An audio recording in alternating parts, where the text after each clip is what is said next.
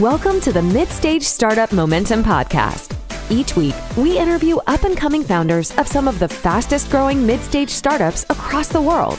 Your host is Roland Siebelink, who will share some of his own experience helping startups scale from 10 to 1,000 people in a few years. Here is Roland.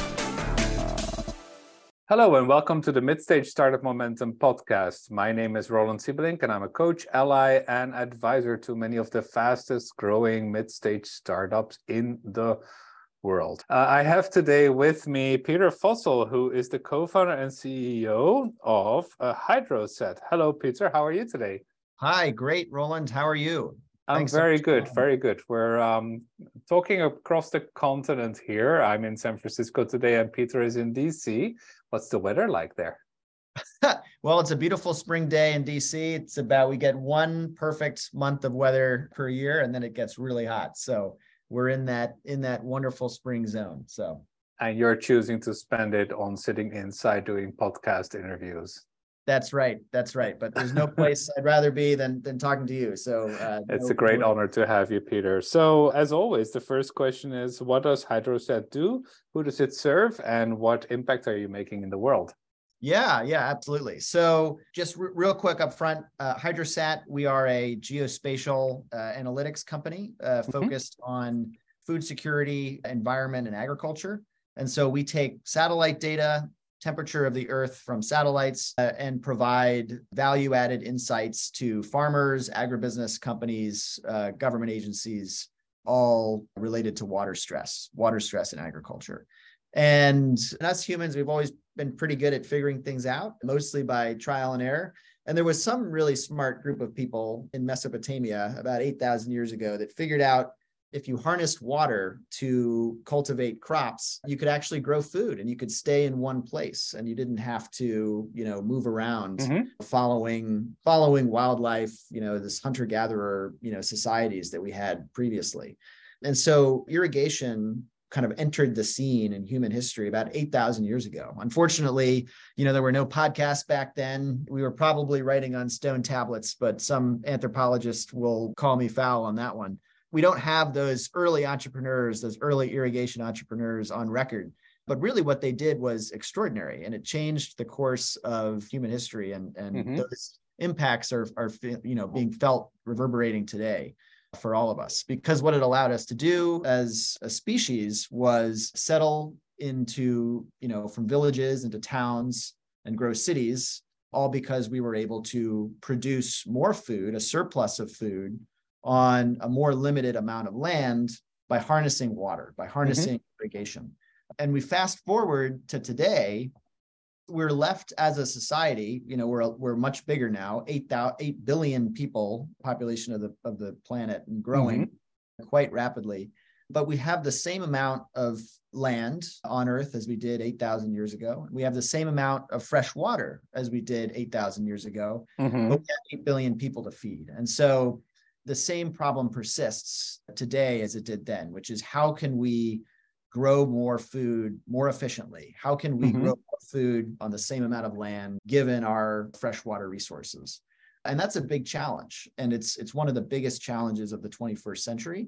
It's a fundamental enabler for growth. And it intersects with one of the other biggest challenges of the 21st century, which is climate change. Because that supply of fresh water and arable land is under threat from extreme weather events such as drought, major storm systems that are having a bigger impact and a more frequent impact than they ever have before. So we have on the demand side, growing population. On the supply side, we have constraints around climate change that are making this equation really tough to solve. And so what we are doing in a very small, but we hope to be, have a large impact.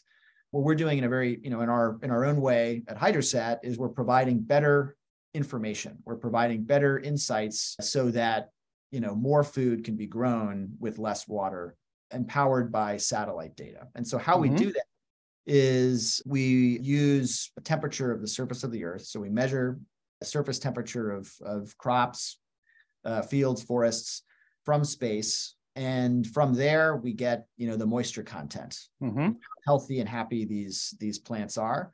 And we use that as the basis for our field management insights that we deliver to growers to help, empower them with the best possible information to grow more food with less water. And in many cases, less water means less pumping, which, is a big electrical cost. And it turns out, around the world, most pumps in agriculture and most center pivot irrigation systems are often run on diesel generators. So less water means less electricity, and less electricity means less, diesel fuel, which is, a major cost driver in a lot of places for food production, and obviously also a contributor to climate change. So with better data, we're helping farmers to make better decisions about their food production. And it's really those decisions that, add up over millions of hectares across the world into kind of a big impact, and also a big market opportunity for Hydrosat. Excellent. Okay. So let's move back a little bit into the history of just the company now. What made you guys start Hydrosat? What was your context? Were you educated in this field? Was this a family thing? Like, how did you land in this? Yeah, no, that's a great question. And every founder has their own journey, right? So I'd always been interested in water issues. So I spent a lot of time growing up in the Western United States, in the Rockies, and this is an area without a lot of fresh water. To put it mildly. Quite simply. Yeah. So, when you are driving around, both sides of the road, you're going to see fields with center pivot irrigation systems, growing hay or alfalfa or potatoes. But without irrigation, there's no food production on its scale. And so that was always, very just part of the landscape when I was growing up. So I went to school in Washington, D.C. Washington, D.C. is a major hub for aerospace for probably pretty obvious reasons. NASA's here. Yeah. The Pentagon is based down the road. And so that added the SAT to the hydro. That's right. And that added the SAT to the hydro. So I spent several years working in management consulting for space companies, for companies that built launch vehicles, that built satellites, that built remote sensing and Earth observation work. And that's, the field that Hydrosat is really born out of. And so one of our clients was NASA. My co-founder and I were at NASA, and we were talking to the engineer that developed this thermal infrared sensor that went on NASA's Landsat satellite. This is a $850 million satellite, really exquisite, very impressive, capable piece of human engineering that NASA put up. And it's still one of the best sources of data available to us when we're looking at the environment, when we're looking at water stress in the environment that comes from this NASA system. What the engineer showed us, he did kind of a demo in the lab for us. He had one of these sensors in the lab, and there was 2 houseplants, and they both were identical. These are the kind of plants that your grandma might have. And they look the same to me. They're both green, they've got leaves, it all checks out, right?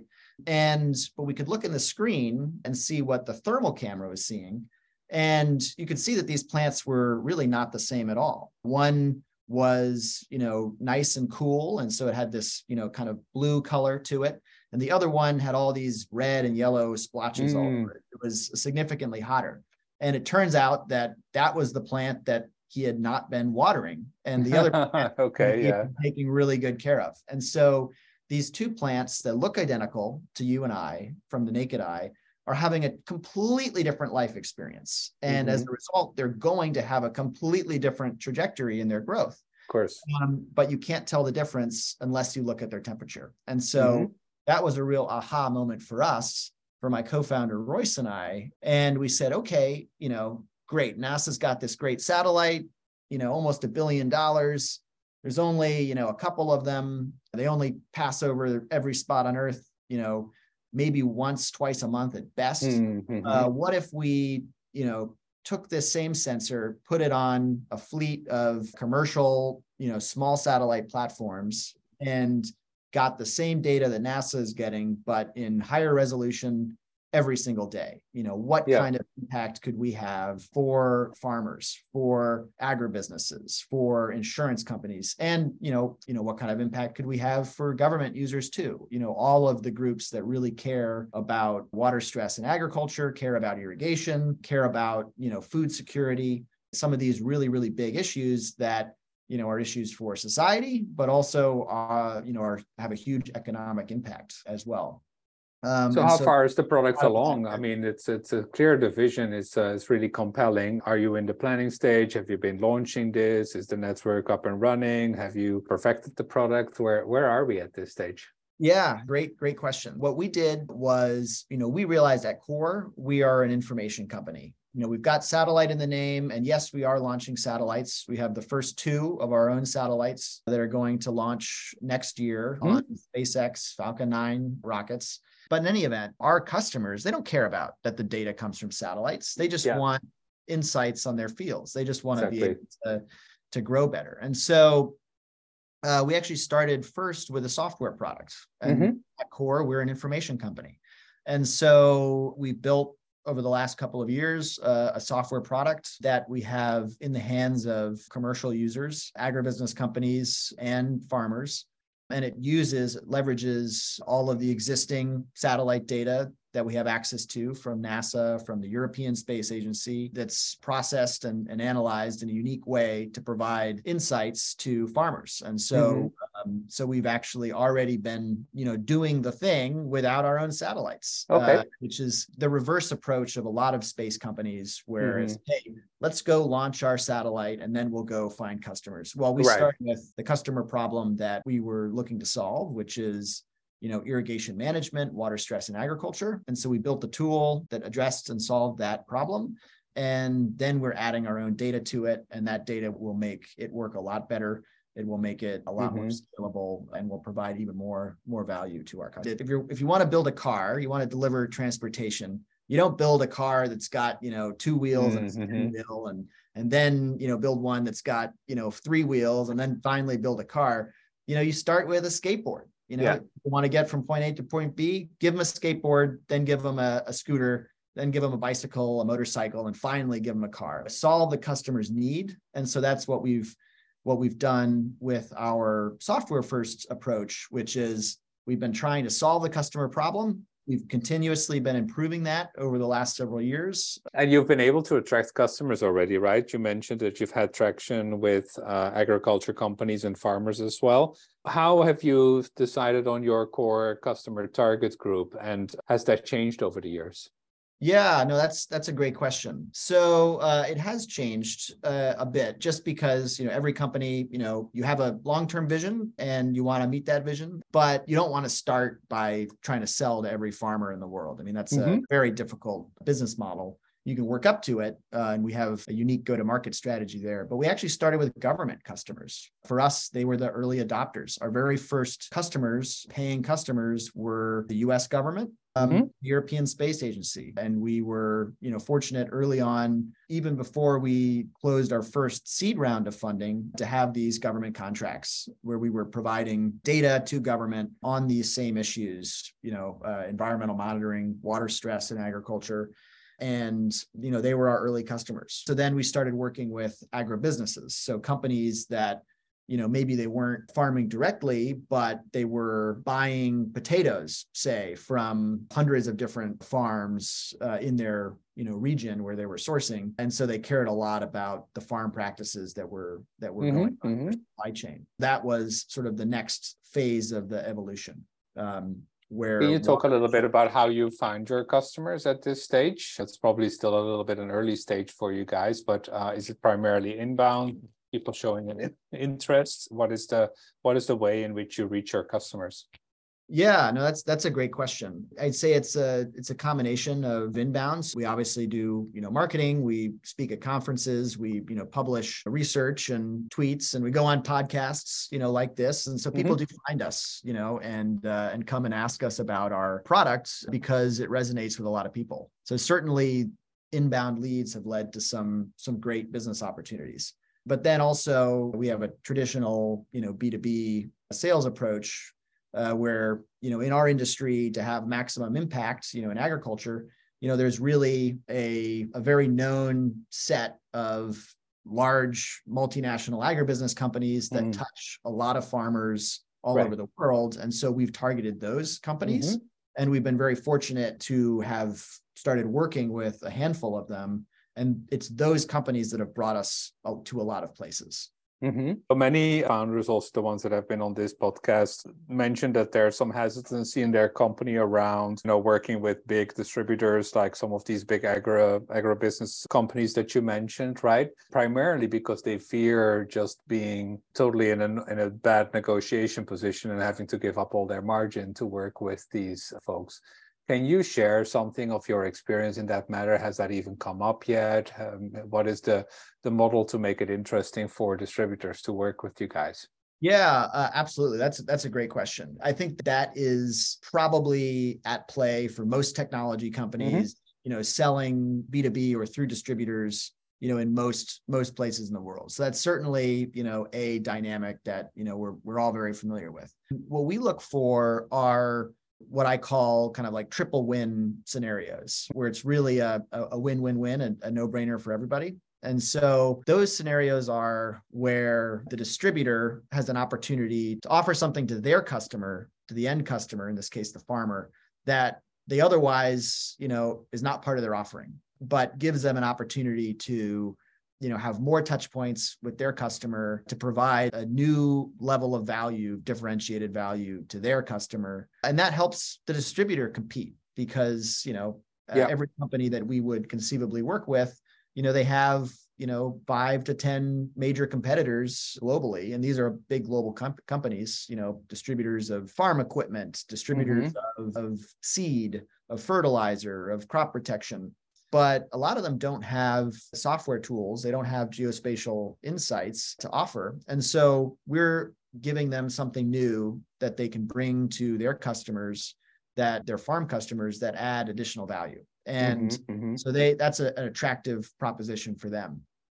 For the farm customer, the end user, they're getting something of value because they see the potential to increase their yield per hectare or per acre, which is more money in their pocket. So it has a revenue ROI for them, while also reducing some of their input costs. And farming is not a high margin business. It's a really tough business in a lot of places. And so if they see an opportunity to reduce their electricity bill because they're not pumping and running their pivots as much because they're not using as much water, and they're having a greater harvest at the end of the season, then that's a win for them. And so what we look for are those triple win situations where Hydrosat is able to provide our insights, our product. The partner is able to provide something new to their end customer that adds value, and then that farmer gets a new tool in their pocket to allow them to essentially make more money, grow more food, have lower input costs. And all the while, our hope long-term at scale is that this also reduces, water use, reduces electricity use in agriculture, which will ultimately be good for everybody. Got it. Okay, great. Cool. So for those listeners that have made it to the end of the podcast, thank you. Pieter, what can they help Hydrosat with? What are you looking for in terms of help from our listeners, looking to hire, looking for new contacts, whatever it is, and where can they find out more? Yeah, absolutely. So if you'd like to join us on our mission, whether it's, whether you like to join our team or, help us along our way to help the planet grow more food with less water, you can find us online, hydrosat.com, or on LinkedIn or Twitter. We're always looking, to connect with people because, I think a lot of people share our mission, and I think we have a fun way of going about it that I think a lot of your listeners might be excited about. So we'd love all the help we can get. Are there particular job profiles you're looking for at the moment? Yeah, absolutely. So we're always looking for software engineers, for data scientists.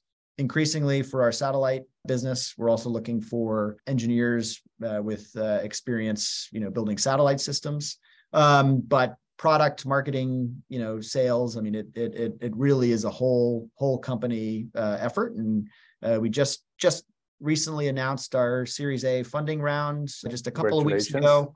Thank you. And all that means is, we've got a whole new set of challenges that we're really excited to tackle, and the stakes are higher and the opportunities are greater. And so, we're looking to expand the team and continue to grow. So is your hiring strategy primarily DC, or are you also looking for remote workers? Yeah, that's a great question. So we actually have 2 centers of gravity, one in the US and then one in Europe. Okay. About half of our company is based in Europe, and we primarily hire in Europe in our offices, but then also distributed. And where are the offices in Europe? Sorry. The main one is in Luxembourg. Oh, in Luxembourg. Okay. But we're also opening an office in the Netherlands as well. Okay. Which is, a great agriculture center of excellence. Absolutely. A lot of experience with water and irrigation. Yes. And moving water around. But in the U.S., we're based in D.C. We have an office in San Diego, but we are hiring distributed as well. So, we're looking for the best possible people to join us. And so we have employees in Vancouver, Canada, in New Zealand, of course, in DC and California and Europe, but so pretty distributed already. That's good to hear. We are looking for the best people wherever you are. So. And just be aware that if you do apply for a remote position, they can see exactly what you're doing with their satellites, right? So be careful. we just look at the plants. Exactly. Yes, if the plants are too green, you must not be spending enough time on the work, right? We can keep it at that, I guess. Okay, awesome. Well, this was an amazing interview. Pieter Fossel, the co-founder and CEO of Hydrosat. Thank you so much for your time. Great, Roland. Thank you very much. Appreciate having me on. Like what you heard? Subscribe to this podcast and leave a review. Tune in next time for more hot startups and interviews with some of the highest momentum startup founders in tech today.